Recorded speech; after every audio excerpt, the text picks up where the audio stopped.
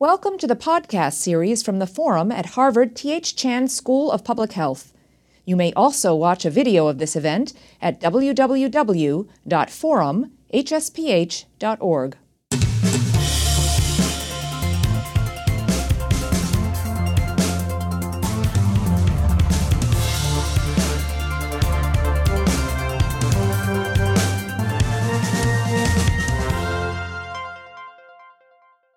Welcome. My name is Scott Malone. I'm Reuters Boston Bureau Chief, and I'm also your moderator today. We're here to discuss public and private sector responses to climate change. We have a great panel of guests. Starting from my immediate right, we have Gina McCarthy, former administrator of the Environmental Protection Agency. Then Aaron Bernstein, Associate Director at the Center for Health and Global Environment here at the Harvard T.H. Chan School of Public Health. And then Ann Klee, who is Vice President for the Environment, Health, and Safety at General Electric. And joining us remotely, we have Jay Inslee, Governor of the State of Washington, and Karen Smith, Director and State Public Health Officer at the California Department of Public Health. This event is presented jointly with Reuters, and we're streaming live on the websites of the Forum and on Reuters, as well as on Facebook. This program will include a brief Q&A, and you can feel free, if you're watching at home, to email questions to theforum@hsph.harvard.edu. You can also participate in a live chat that's happening on the Forum site right now. Now, citing numerous reasons, the Trump administration is seeking a rollback of a number of environmental rules. This week, EPA Administrator Scott Pruitt announced an intention to repeal the Clean Power Plan, which was meant to reduce greenhouse gas emissions. In June, President Trump announced that the U.S. would withdraw from the Paris Climate Agreement. However, states and corporations have stepped in. Let's take a look at this clip from Reuters Television. California Governor Jerry Brown is heading to China with a clear message to the international community. U.S. President Donald Trump does not speak for several U.S. states when it comes to climate change. This group is completely committed to meeting the Paris Agreement. We are committed and even going further. Trump on Thursday said he would pull the United States out of the Paris Climate Agreement, saying a push to reduce carbon emissions could threaten millions of jobs. But Governor Brown believes the opposite is true, saying that Trump's decision effectively clears the way for China to lead the renewable energy economy. Ann Carlson, a professor of environmental law at UCLA, says California's efforts to lead the climate fight is a step in the right direction. I think it's important for California to be out front. I think it's important for every other state that's willing to do so to say, we believe in climate change. We believe we have an obligation to reduce our emissions. I think it takes some of the sting out of the Trump administration's reneging on the Paris Agreement. Not all of it by any means, but it does take some of it out. We can meet the carbon goals, the greenhouse gas emission goals of the Paris Agreement if we just continue to close down coal plants, build wind turbines, put up solar, and increase energy efficiency in communities and create jobs doing that. So it's up to communities and the states to continue the progress that President Trump seems determined to halt. That's Bill Corcoran from climate advocacy group, the Sierra Club. He and others hope a state-level movement to cap greenhouse gases and carbon emissions will prove to the world that when it comes to the environment, the United States could still lead the way. Okay. Gina, you led the US EPA before stepping down this January. Where do we stand in terms of addressing climate change? Oh, we're in deep no, I won't go down that road yet. Let me just say that I do recognize that we are in very uncertain times I think for all of us, and it's very hard. It's discouraging to have continued conversations about denial of climate science and to talk about the many rollbacks. It seems anything we did is being considered to be something that needs to be rolled back. But you know, we don't live in the Beltway. Not everybody does. And oftentimes the Beltway is a little bit fact-free, shall we say. So we live in the real world. And today is about looking at what's actually happening in the real world. And we know that climate change is real. We know that it poses a significant threat to our public health, to our economy, to the safety of our communities, our national security, and frankly, to our kids' future. And so we have to take action and not simply worry about the uncertainty that we're facing in Washington, because the United States isn't just about what's happening in Washington. It's about all of us and all of our commitment.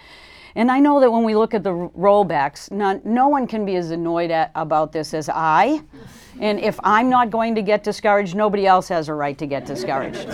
And honestly, it takes a rule to undo a rule. And I'm confident that we did the outreach we needed to do. We based it on science and the law, and they are going to stick. And in any case, they've underpinned the way the world is heading, and that's not going to change.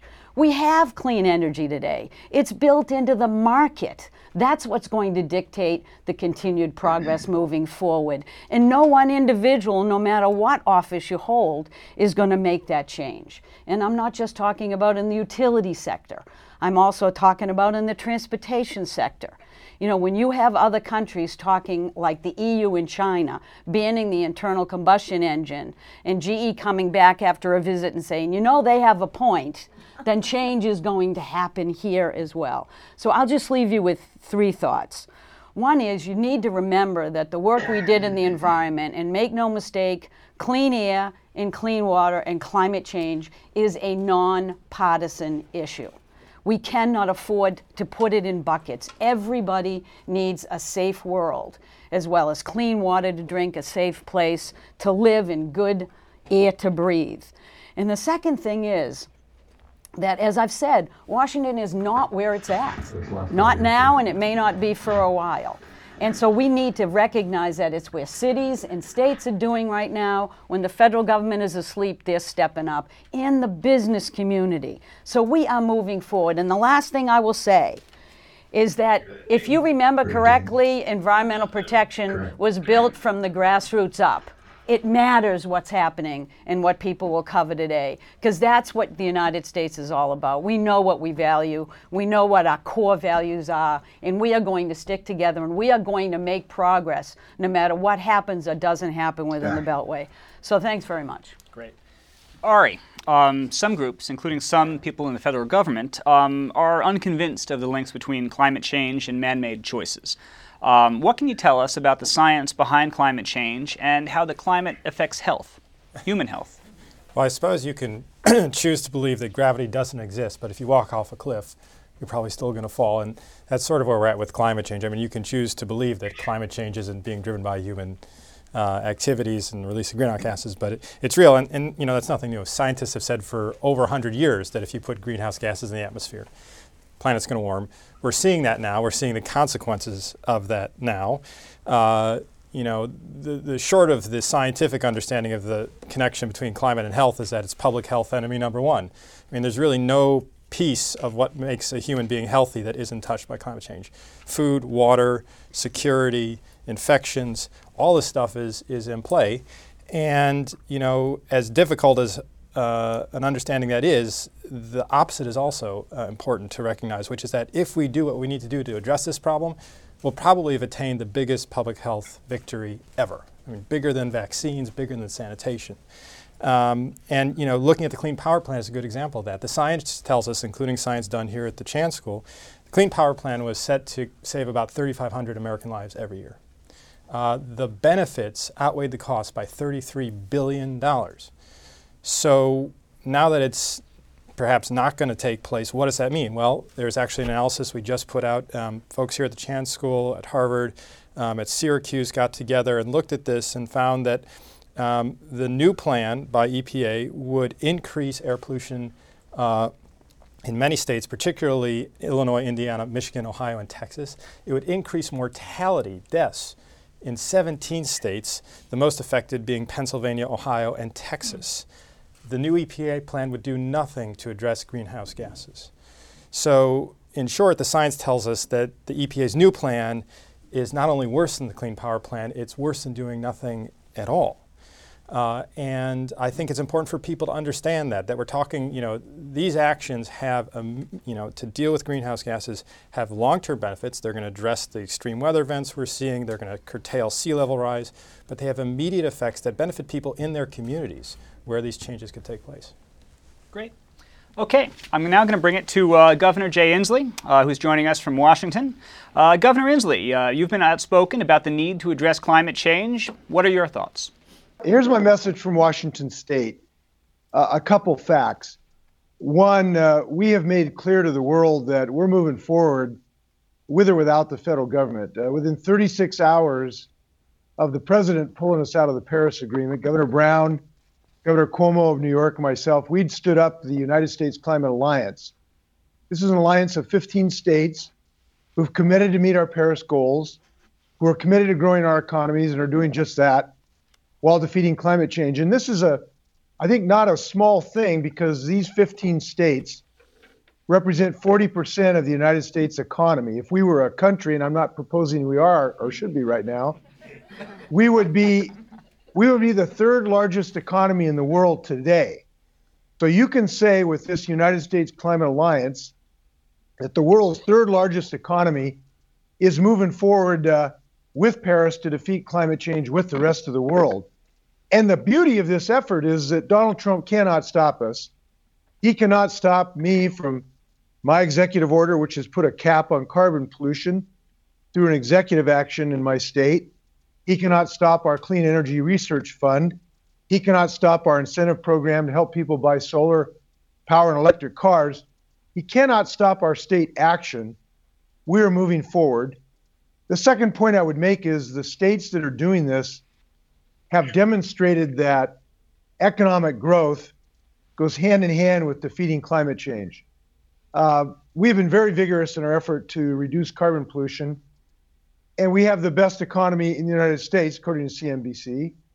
We have a GDP growth that is twice the national average. Solar jobs in the solar industry are growing 17 times faster than the rest of the U.S. economy. So I think the message from the states are, number one, we cannot be stopped in mission, and it is a noble mission. And second, we're growing our economies like crazy when you embrace these new technologies. So we haven't slowed down at all. And if you want to see what works, come to California and Washington State. It's not just a good place to vacation. It's a good place to start a clean energy business. Great. Okay. So at this point in our discussion, we've heard from the political, the policy, and the scientific arenas. Let's now bring it over to you, Ann Klein, and give us a bit of perspective from corporate America. So I'd make 3 points, and really picking up on what the governor just said and what Gina started with, which is the business community is moving beyond the policy debate. At GE, we believe that climate change is real. We believe it's a global problem, a global challenge that really should be addressed globally. But regardless of what the policy changes are in D.C. today, I think the vast majority of businesses out there globally, and many of them are customers, so we see this, are beyond the policy. They want long-term certainty. They want the technologies, either for power generation or transportation, that are clean, that reduce their emissions, that are reliable, that give them security, that reduce their costs. And so as a major technology provider, we do it, we invest in those technologies, not just because it's the right thing to do, but because our customers demand it globally. They're not asking to go back to the technologies of the 80s and 90s. They want the technologies that are going to take them into 2030, 2040, 2050, 2075.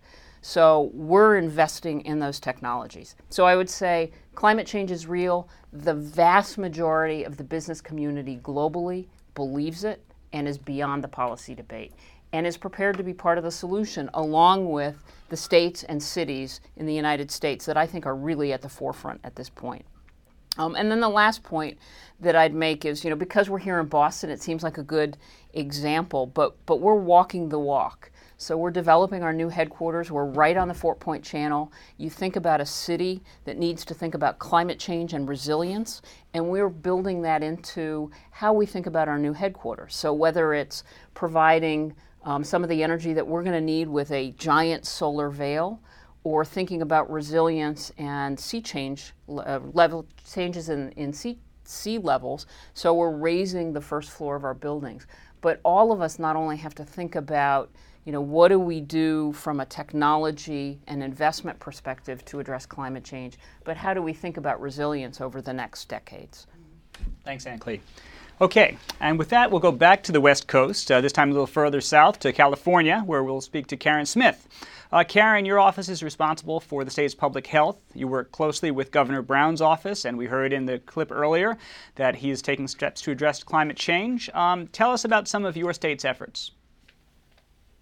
Sure. So in California, we have been experiencing the health impacts of global warming for decades, in particular, increasing pollutants and worsening air quality with the related cardiovascular and respiratory disease increases. More recently, we have seen the impacts of the more frequent climate events. In worse flooding than we've ever had. Recently, I'm sorry, we seem to have lost power for some reason. Hopefully not a climate-related event. Okay, well, we lost Karen, but we'll come back to her, I'm sure. I'm back. Oh, there we go. Climate-sensitive light motion sensors. So they went out. I just have to wave. So, at any rate, I think some of the most profound effects on health that we're seeing in California have to do with the impacts of these kinds of severe climate events. Our 4-year drought had tremendous impacts on individuals who often lost jobs, lost their livings, their houses, been displaced. The economy was and still has been having a slow recovery in parts of the state hit. And even today, I think you probably are aware that we're having some really catastrophic fires ongoing right now in the Bay Area and Northern California. And these are a direct result of that prolonged drought with the drying of the forests in the area. So California's been tackling air pollution for decades, and the state began adopting climate action policies for real about 15 years ago with a focus on reducing greenhouse gas emissions. The state has very ambitious climate action goals, including an overall target to reduce greenhouse gas emissions 40% below 1990 levels by 2030, 80% by 2050. And as Governor Inslee mentioned, on the road to achieving these goals so far, we have experienced tremendous growth in jobs and the economy. Achieving these goals is going to involve really increasing even more than we have renewable energy sources, building more efficient homes and offices, obviously reducing petroleum use, but we're also making a big push to get more electric vehicles on the road. A big component of California's strategy to reduce greenhouse gas emissions is the Cap and Trade program, which is a market-based program that gives industry incentives to reduce pollution. The proceeds from that market are then invested in our communities statewide, with an emphasis on communities that are disproportionately affected by pollution sources. The funding goes out through initiatives for everything from preserving open space, it funds energy improvements for homes. We've expanded affordable housing, boosted public transportation, helped Californians buy zero-emission vehicles. Great. So that's a lot of specifics there, Karen. Thank you. Thank you. And really gets us very nicely into the next area we are heading to, which is some of the specific actions that both the public and private sectors can take, how to address it, and for people who are concerned, what they can do themselves in their businesses, their communities, their governments. Gina, we'll start with you. Why don't you talk a little bit about the people who want to help, want to do something about it? What can they do? How can they be effective? Well, I mean, I'd like to round out the United States by talking about the East Coast as well. Not that I don't love the West Coast, but I'm sort of partial to the East. And I just wanted to make note that one of the reasons why I feel pretty confident that we can try to get out of the partisan mess that we're in is because you have a regional greenhouse gas initiative with 9 states, and they're Republicans and Democratic governors, and they've recently worked together to say we're going to lower that cap so that we can get a little bit tighter on emissions on the East Coast. That's a big deal. And I think Karen's joined at the local level and individual state level by lots of cities.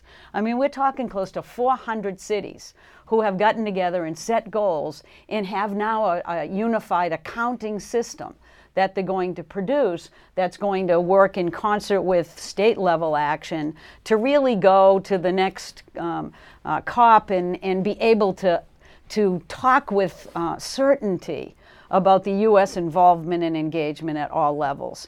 Now, remember that when we got into the environmental world, it was because of grassroots efforts. I've worked at every level of government. I will guarantee you nothing happens at the federal level until communities got very annoying, and then they forced the states to do things, and when the states get sufficiently annoying, then the federal government has the most innovative, brilliant idea, which is to do what the communities wanted in the first place. So we can't get discouraged about the lack of effort in action at the federal level, because you can be active in your own communities. You can be active if you're in schools, at your universities, to actually make sure they're walking the walk. You can follow the business community, find out what they're doing and not doing. What are the products they're selling? Are they looking at their supply chain? Are they accounting for their own emissions? You can work with, in the city of Boston, there's a great effort to look at how not do I improve, but how do I actually get to zero emissions. So the world is really there for you to participate in. And when things like that happen, things go back and things get uncertain, the one thing you don't want to do is sit on your couch and watch past episodes of Game of Thrones. I might actually want to do that, but don't. You know, you got to get out there and be active in your own communities, in your own homes, your schools, your businesses. Just get out there and do something. One of the things that's interesting about all of this is obviously, you know, there's a lot of passion, there's a lot of belief here. There's also a lot of practicality. And you're here representing GE. GE is not interested in this, I would imagine, because it's a nice thing to do. You have shareholders that you're answerable to. What are the economic opportunities here? So we are interested in this. You're right. We have shareholders that we answer to. We started this as a business strategy with Eco-Imagination back in 2005. Because we knew that the world, with all of the great grassroots, city, state, even federal action, none of that would mean anything if the technologies didn't exist to reduce greenhouse gas emissions or reduce an environmental footprint. So, you know, just to give you a few examples, we have an installed base of 30,000 wind turbines out there today that are generating 160 terawatts of electricity per year. That's avoided 600 million metric tons of CO2 annually. It's displaced 60 million tons of coal and another 4 trillion cubic feet of natural gas. It's great for the environment. It's also great for our renewables business and great for our shareholders. So it really did validate, and that's just one example, that the technology is good for the environment. It's good for our employees who love being engaged. You talk about grassroots engagement. This is really important to the 300,000 employees who work at GE every day, and it's brought in revenue.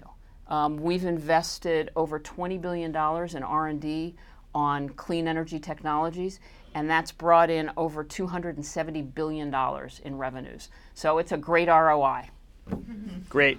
Governor Inslee, you also have to think about the economy. You know, you run a large state. You said, you know, you have quite a economic footprint. Why don't you talk a little bit about how that influences your thinking on climate policy and climate solutions? Well, we in Washington State understand that we do well when there's technological transformation in large industries. We did very well when we invented the first successful commercial jet airliner, the Boeing 707. We've done very well when software took over from an analog world. And we intend to and are doing very well in this decarbonization of the world economy. This is going to be one of the largest transitions of world economy ever since when we moved from the horse to the steam engine and then to the internal combustion engine. And so the economic opportunities that are inherent when you have these big transitions are the kind of thing that Washington, it's right in our wheelhouse. It's what we do. We invent, we create, we build. And so we look at this as much as a massive economic opportunity for our business growth as it is an environmental challenge. So our policies are designed to both spur the reduction of carbon pollution, but also to help these businesses thrive. And I got to tell you, it's working big time. The largest manufacturer of carbon fiber substrata that goes into electric cars is a company called SGL in Moses Lake, Washington. The largest vanadium flow battery that's a grid scale battery So you can hook it up to solar or wind turbines, AN's wind turbines, and store the energy when you're not using it for distribution later when the demand comes on. A company in Mukilteo, Washington, that's a company that got started in the University of Washington. We helped it through my Clean Energy Fund, and now they're selling their products around the world. One of the most efficient solar panels in the world today is built in Bellingham, Washington. So we are fostering these new businesses to sell their products around the world. And I think one of the largest concerns we ought to have about the president's running up the white flag of surrender in this face of the challenge of climate change is he's handicapped our ability to dominate these markets. This morning's newspaper about Chinese investment in electric cars. We want to lead the world in the production of electric cars and autonomous vehicles, which we're doing in the state of Washington. So we want to be first to the post. We want to dominate these markets, and we think this is what we do in the state of Washington, and we're doing it. So we're excited about these prospects. These aren't dark days. These are great days. Fantastic. Fantastic. And obviously, Washington well known for technology, as is California. And with that, I'm going to bring it back down to you, Karen. Talk about how kind of cross-sectorial approaches have helped address climate and provide solutions in California. Sure. So one of the things that we started doing at the state level, actually, Governor Schwarzenegger began this, was the Strategic Growth Council. And a big part of the work that council does is directed at climate change. And we have a climate action team. The council itself is secretary level, cabinet level representatives from all the various departments. And we have found that we get much greater ability to make change when everyone's at the table and sharing strategies.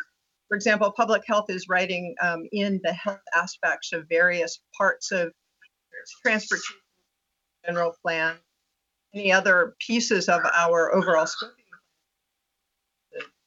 You can add that particular piece, bringing in potential benefits to human health.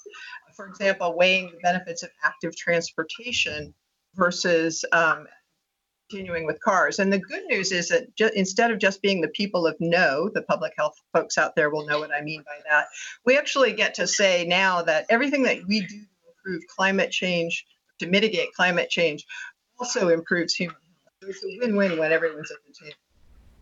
Wonderful. Great. So, as we've said, this is a political issue. Gina, you talked about the importance of kind of that grassroots pressure and that grassroots generating the ideas that can become the brilliant federal government ideas with enough pressure. This is an issue that really has broken down, like so much of America today, on partisan lines. How do we address that? Well, you know, it's hard for me to understand how we got here, frankly. You think about it, and I think the biggest frustration I have is that we've been working on climate issues for so long, and now we're on the cusp of succeeding. We're retreating, you know, and the one thing I'm amazed that people haven't said is jobs, jobs, jobs. Now, I'm the environmental person. I'm supposed to, you know, be jobs. You know, this is a big deal for job growth in the United States. This is where the jobs are. So it's just frustrating to me. How we got there, you know, I'm not sure it matters as much as how we get out of this. And I think we all ask ourselves, how do we get out of the partisanship? And it's certainly not just relative to climate change that is really stopping us cold in terms of moving forward, I think, as a country. But all I know is that I have worked for 6 governors. 5 of them were Republicans, and 1 of them was a Democrat. And each and every time when they looked at facts and science, they understood what it meant, and they did what was best for as broad a constituency as they worked for. And if you're in Washington and you have been voted as a U.S. Senator or a congressman, you have to look at what's best for the United States of America. And I think if we can get folks and remind them of that. And the weird thing is that, you know, with the switch to clean energy, it makes the world a better place. It's actually the kind of world you want to live in. We're not asking anybody to sacrifice. We're asking them to actually do their jobs and look to the future. And the world, in a decarbonized world, is right now a really, it may be a little far away, but the next steps are brilliant. The next steps are beautiful green spaces, cleaner air. I mean, I look at poor Karen and I have to say, I think about you all the time. If people, you people in the audience, most of you, unfortunately for me, aren't as old as I am. You didn't see what Los Angeles used to look like, and you look at Beijing and wonder what's the matter. Well, Los Angeles used to look like Beijing a long time ago, before we invested in the technologies of the future. And Los Angeles is looking like that today. We cannot let this happen, and it's because of the fires that are raging. And if you don't like that, then you have to do something to change it. And it's called working for the benefit of all of us, not the benefit of a red or a blue state or your own state. It's really all of us, in fact, very much the world. Now, politics is often driven by belief, by passions, but underlying this particular issue is science. Ari, how do we get the science heard and get people, regardless of what they believe about how to address this, to at least agree on the underlying facts, agree on what's happening? Yeah, it's a great question, probably one of the most important ones we can attack in this arena, because the science is pretty clear, and yet we see situations in which people, for whatever reason, say that's not reality.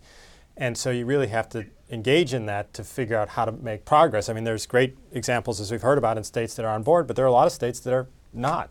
And so one of the ways that I've thought about that as a pediatrician, as someone who's been engaged in public health, is that you can talk about any number of potential arenas that climate touches on. Economic, which I think the jobs argument is brilliant. You talk about ethical issues. The religious communities of the country have been very engaged on that. You can talk about aesthetics, about how this transforms people's understanding of the places they've come to know. But the health argument is key. I have yet in my practice as a pediatrician to meet the parent who, when told that something is harming their child's health, say, let's not deal with that. So I think it's crucial that we do an even better job of making clear what's at stake, not just for the health of populations, but what's at stake for the health of individuals where they live. And I think there's one of the delusions that's out there among many is that climate change matters for 100 years from now, and it matters for people on the other side of the planet. And, tell that to the people in Houston. Tell that to the people in Miami. Tell it to the people in California. It's a little hard to stomach that argument. And so I think honing the health arguments to make sure that we understand where people are at and making sure we understand what those messages that matter to them are on the table will be essential to breaking through the partisan issues. Because in my experience on any number of issues, when the health arguments are made clear, a lot of the partisanship falls away. Yeah. I'm glad you brought up Houston and Florida. I mean, this has been a hurricane season that we've seen, 10 named storms in a row. We've seen 3 Category 5 storms, which is dramatic, a dramatic illustration of this. Karen, you have in California deadly wildfires raging right now. Karen, why don't you talk a little bit about some of the things that California is doing to build resilience and to cope with the climate change that is happening, or the weather events that are happening currently that you're seeing? Well, there's a number of things going on. We're leveraging the technology available to us to look at the state as a whole and zero in on the communities that are at greatest risk from the outcomes of climate change, and then directing investments in that area, but doing that in a way that puts that community's concerns at first, so that the prioritization for what gets done is driven by the community rather than by the state or by some other entity. And I think it's that ability to really focus on what communities need, because by many years, yes, I've come to respect that communities actually know what they need to be stronger. And really building resilience is about people understanding the threat, understanding what the assets that they have are, and then they can tell you what they need, and working to how you create a sustainable change. And so we're doing that in many different, from transportation planning to in public health specifically. We're providing local health departments with climate risk assessments and vulnerability analyses that then they're building into their emergency plans, several of which are currently activated actually in some of our counties, where we're focusing on that. The key for me is that climate is inevitably, the effects are worsening existing inequities in our society. And if we can do anything to improve those inequities now, we're automatically going to build resilience for worsening effects over time. Great. Well, we've covered a lot of territory so far, and I wanted to now take a little bit of time to take some questions maybe from online or from here in the room, whichever one we want to start with first. Yes, thanks, Scott, and thanks, everyone. I think we're going to start with online because we do have a lot of questions. Let's see, why don't we start with this one? Many companies see opportunities in clean energy. Wouldn't you say that an equal number or more feel that their futures could also be threatened by climate science findings? I think it's actually very difficult to assess the direction of the business community overall on the issues. Can you comment on this? I guess that's I'm for assuming you, Ann. you're It wasn't directing directed that to at me you, as but the yes. spokesman for the entire business community, which is a daunting responsibility. Look, what I can share is my perspective and our experience, which is that the overwhelming, I'd say the overwhelming weight of the business community actually sees not only opportunities as, you know, if they happen to be like GE, a provider of the technologies, but from the user perspective, they see clean energy technologies as solutions for the future, saving them hundreds of millions of dollars, giving them, in the context of power generation, more energy security, more stability in the United States, less reliance on foreign sources of fuels. But it's also, if you think about our business's employee population, the next generation of employees coming in, they care about this. This is personal. So my perspective is no, the overwhelming majority of the business community sees clean energy technologies, whether it's transportation, power generation, as the future and not a threat, and that there are great opportunities or great cost savings depending on where you sit. And it's the right thing to do. Might I just add something on that? It was really interesting the way you phrased that question, because it said something like, we're threatened by what science is telling us. That's what the question said. That yes. doesn't mean you stick your head in the ground and not face it. You know, I think, let me just let you off the hook on one part, because clearly I know some of this may be directed at EPA and the fact that there's sort of this war on coal mantra. So let me just hit that for a second. You know, I think many people are seeing that if I accept the facts of climate science, that it will be to my disadvantage. And I understand that. Every transition and every lesson you learn moves you in different paths. I think it's about time that this country, however, embraced climate science and looked at the future, but faced the reality that there are some people who will need to be transitioned as well and help. Their communities need help. I think that the thing that bothers me the most is denying the science is not the way to address the issue. And saying that we're going to go back and resurrect coal in the marketplace is not the issue. It's helping the individuals in those communities to find an economy for them that works. And in this country, if we can't do that, then shame on us.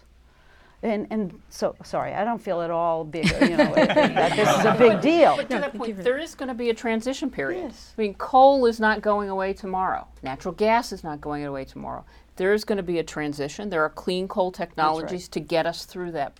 But there is going to be a transition. And you think about it, we're in the fourth industrial revolution. There's a transition that goes with that as well. Great, thank you. I'll take another one from online, and then we can go to our audience. We'll come back to online because we do have a number of them. We've had a couple questions about the grid. Here's one from Rick Reibstein.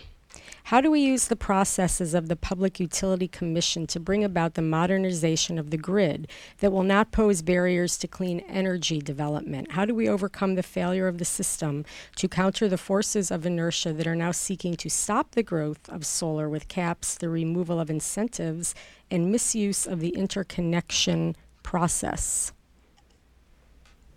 Ari can take that one. Governor Inslee could be on the hook for that too. Well, let me jump in on the grid. This is a very important question. We have to have public policies that will create incentives for grid operators to go to a more distributed generating capacity, because we know that's the future of renewable energy. And right now, our feed-in tariff policy that essentially creates an incentive to allow consumers to generate their own electricity is an extremely important thing to do. And the net metering policy that we have allowed us to run our meters backwards. A friend of mine just showed me a video on his iPhone of his meter running backwards, is something we're going to have if we're going to have a distributed system. And this is a significant change, and people should not belittle how transformative that is, because heretofore, our business model of utilities have been on selling more electricity.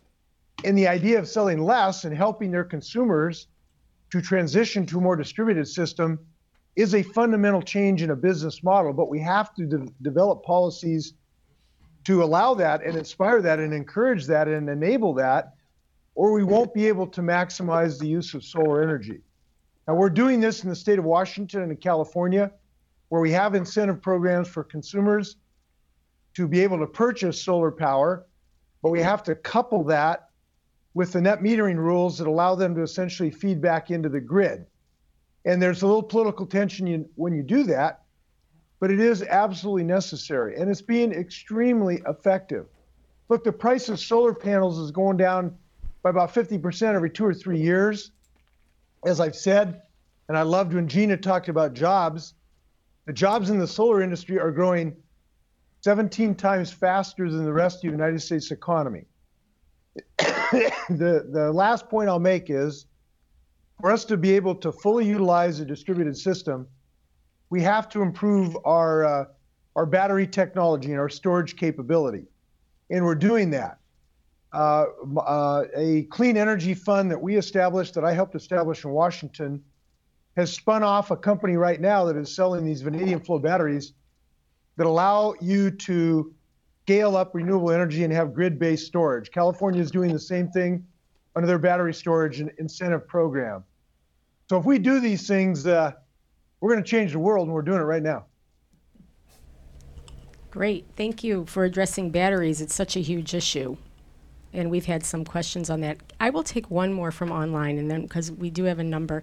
This is from Eric Kulish, who is a Washington staff reporter for Automotive News. What is your reaction to the Trump administration reopening the review of passenger vehicle fuel economy standards for early next decade? What is, in your opinion, the automakers' motive in seeking the second look, and is there data that was overlooked that will now be analyzed that could lead to an objective determination to change the standards? Me? I think that's yours. Me? Yeah. I don't like it. That was a very simple answer to the question. I think that they have indicated, we did take a look, I did when I was at EPA, take a look at the data on whether or not we were too aggressive in earlier standards for later years that we established for cars for greenhouse gas and fuel economy standards. And my determination then was that it was even easier now because it was more cost effective given continued progress on the technology side and many more options. You know, I think really honestly, some of it I wonder if it wasn't just, you know, they're so used to asking for things that they may have gotten more than they wanted. You know, I honestly think that most of the car companies are going to far surpass where we expected them to be because we didn't anticipate this kind of progress on electric vehicles. And when you bring that into the system, it opens up tremendous opportunities. And when you see that GM is announcing that they know there needs to be real transformation in the sector, I think you can guarantee that they're probably going to do with what the utilities are doing, which is going further and farther than we ever anticipated, because many of the states are far surpassing where the Clean Power Plan was asking them to be in 2022 and 2024. So technology is changing, and once the direction moves, I think it moves more quickly than we usually anticipate. And I think that's going to be the same here. And one of the things is you also have to realize that, as Ian indicated, the business sector needs certainty. The uncertainty being brought to the system now is not beneficial to long-term investment, and it's not beneficial to the business sector. And it's the same with the car industry. You now have car makers who are with other advocates opposing a reopening of these standards because they need 7 to 11 years to redo model years.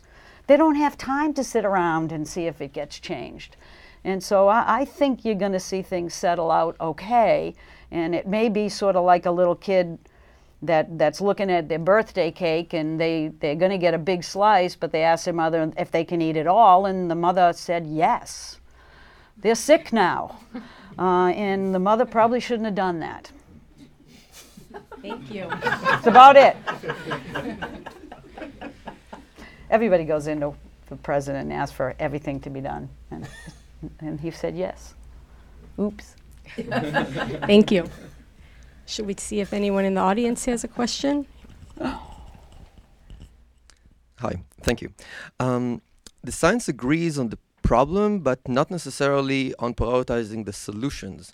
And the Paris agreements answer a few percentage points, some estimated 1% of the total challenge. So do you think that the broader discussion on alternatives is necessary, from fourth-generation nuclear energy to phasing out the meat industry, which emits more greenhouse gases than all transportation-related emissions? I can take a crack at that one. Go. So it's a great question. You know, the point that the science is clear, we have a problem, and that there's a general sense about what we need to do in terms of overall emissions to prevent even more problems. I think that the simple answer is that there needs to be a price on carbon, and we need to let the market do its job. The challenge has been with putting a price on carbon is that it frankly ignores a lot of the health consequences. So the social cost of carbon, which is the entity that's supposed to include all costs related to carbon emissions, has only been able to estimate a fraction of the health costs. And so we need a price on carbon. We need a fair price on carbon that's going to be stimulating enough to get the market to respond and give certainty to the market. But we also need one that's not going to fool us into the belief that if we set this price, we're actually going to prevent really bad things from happening to people. And that's, to me, as someone who's interested in public health, what we need to work on. So to me, the issue isn't so much about whether it's nuclear or wind or solar, because I think there's a lot of calculus there. I think the market just needs a steady signal that is the right signal to make that change happen.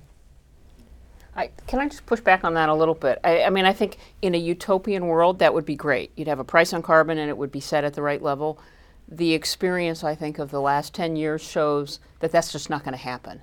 And in Europe, where you tried to set a price on carbon with the ETS system, it was so low it didn't do anything. So I think the answer has to be the market, but it has to be really driven by customer demand and then the technologies. And that's why you have companies investing in the technologies. And it should be, at least on an interim basis, it can't pick winners and losers because we don't know what those winners and losers are going to be.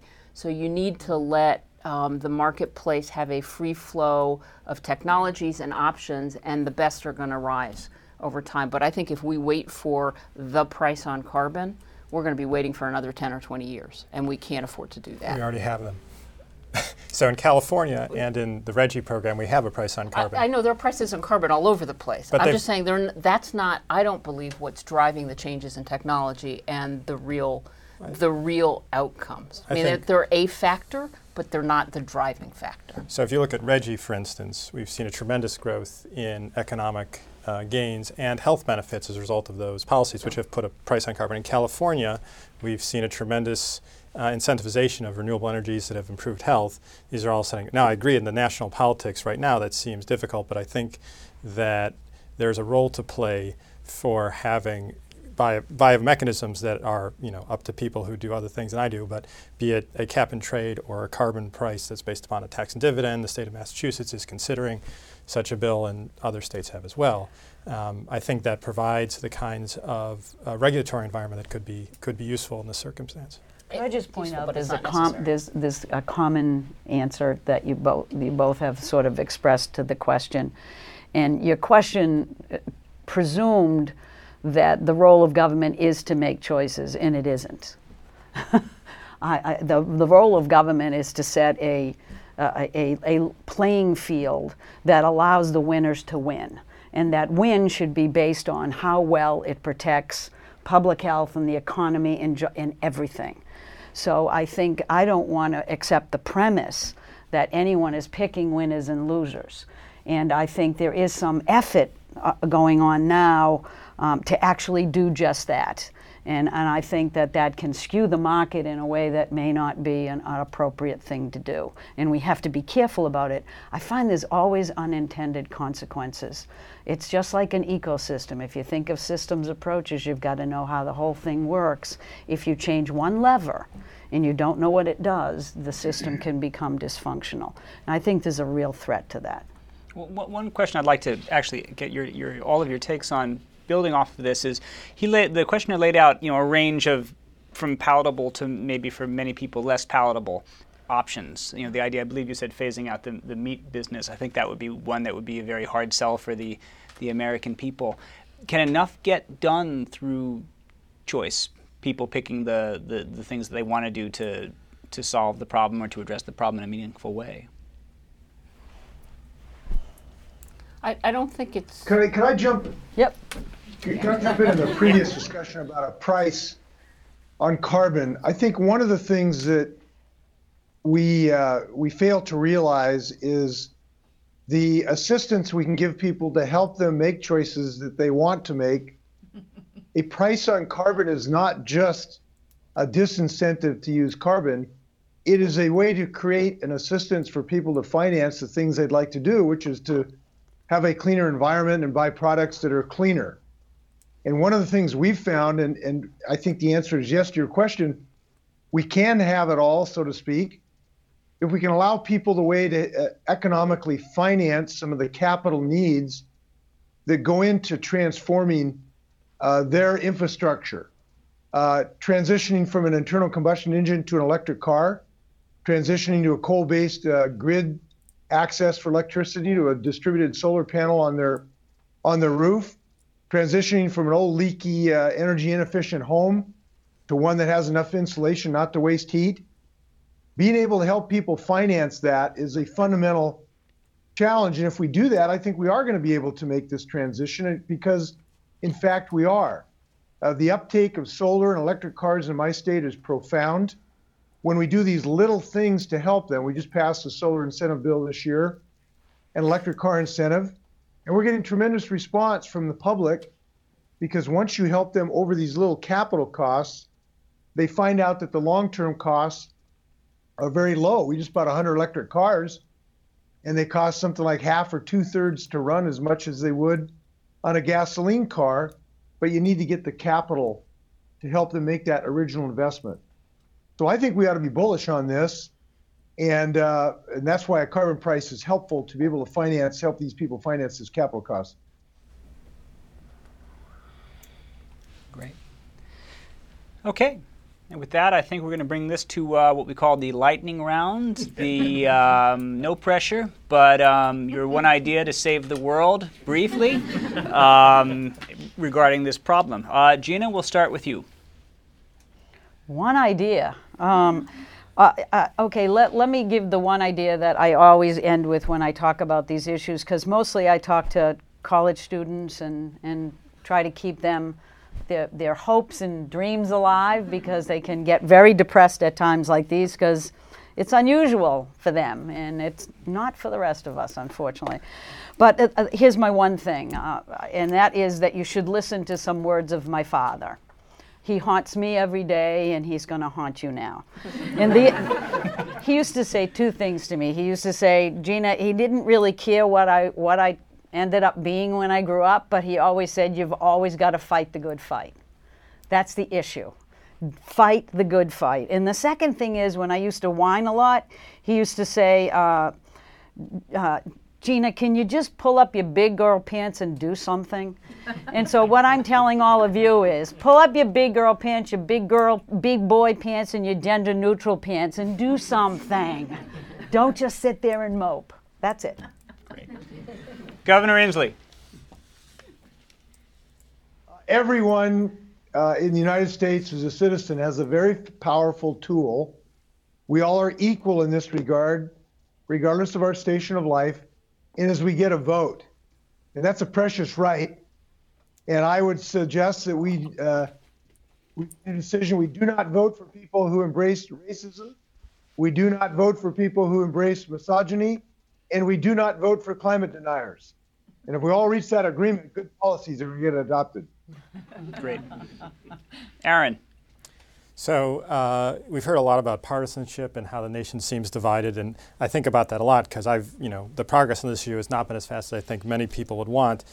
And you also look at other things that have happened in recent days. As a pediatrician, there have been rollbacks of pesticide protections, water protections, and I ask myself, why are we doing this? What's going on? Why do we have governance that's essentially acting not in the people's interests? And if you really take a minute to think about that, you realize that, there's a lot of money in politics that's not speaking on behalf of the people. So we all do get a vote, but we're all being told to hate each other. We're all being told that the other person is stupid. We're all being told the other person's arrogant. And from people who have the position to do that. So I think when we look at all these issues, we need to seriously consider how we fund and spend money in political campaigns. And I think while that's not the immediate solution to the issues we face, it underlies a large share of what we're facing. And let's not kid ourselves. For all the amazing work that goes on in this school of public health, the medical school, the schools of public health and medicine, and the amazing potential that knowledge makes possible, it's only as good as the governance with which it meets.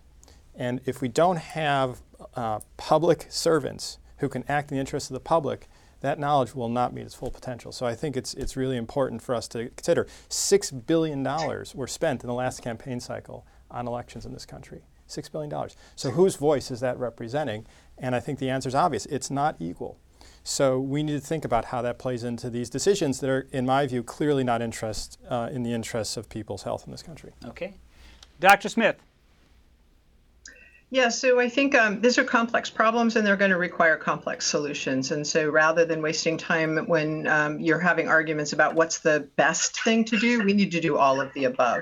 And everyone who has an interest in this can find partners who are taking a slightly different approach. If we all do that together collectively, we have a much more powerful impact. Great. Anne, that leaves it with you. So I get really frustrated when the environment is characterized as a partisan issue. It is not, and it shouldn't be. And I think every single one of us has to create our own policy and can't just simply delegate it to others and then hide behind that as an excuse for inaction. So I bookend what Gina said. This is on all of us, and it's activism, but even more importantly, it's solving the problems. And they are complex problems that require really complex and global solutions. So let's get to work. Great. That wraps it up. I want to say thank you to all of our panelists here and remotely. Thank you to the audience in the room, and thank you to all of you who are watching this online, both live and later on. And I'd encourage you to come back next week for another important conversation here at the Forum, this one eradicating polio, the last mile. That'll do it. That's a whole other set of problems. That's going to be presented jointly with NPR on Friday, October 20th at special time from 11 a.m. to noon so that they have time to get a polo game in afterwards.